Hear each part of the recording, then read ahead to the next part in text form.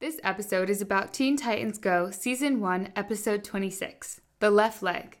In this episode, the Teen Titans use a giant robot to fight a bad guy, and the left leg of the giant robot defeats the bad guy. Alright, Titans, now that the bad guy is defeated, let's watch some TV, Robin says. So then the Titans watch TV. Breaking news, we found a kid who loves broccoli, the news reporter says. Also, we found a different kid who hates candy.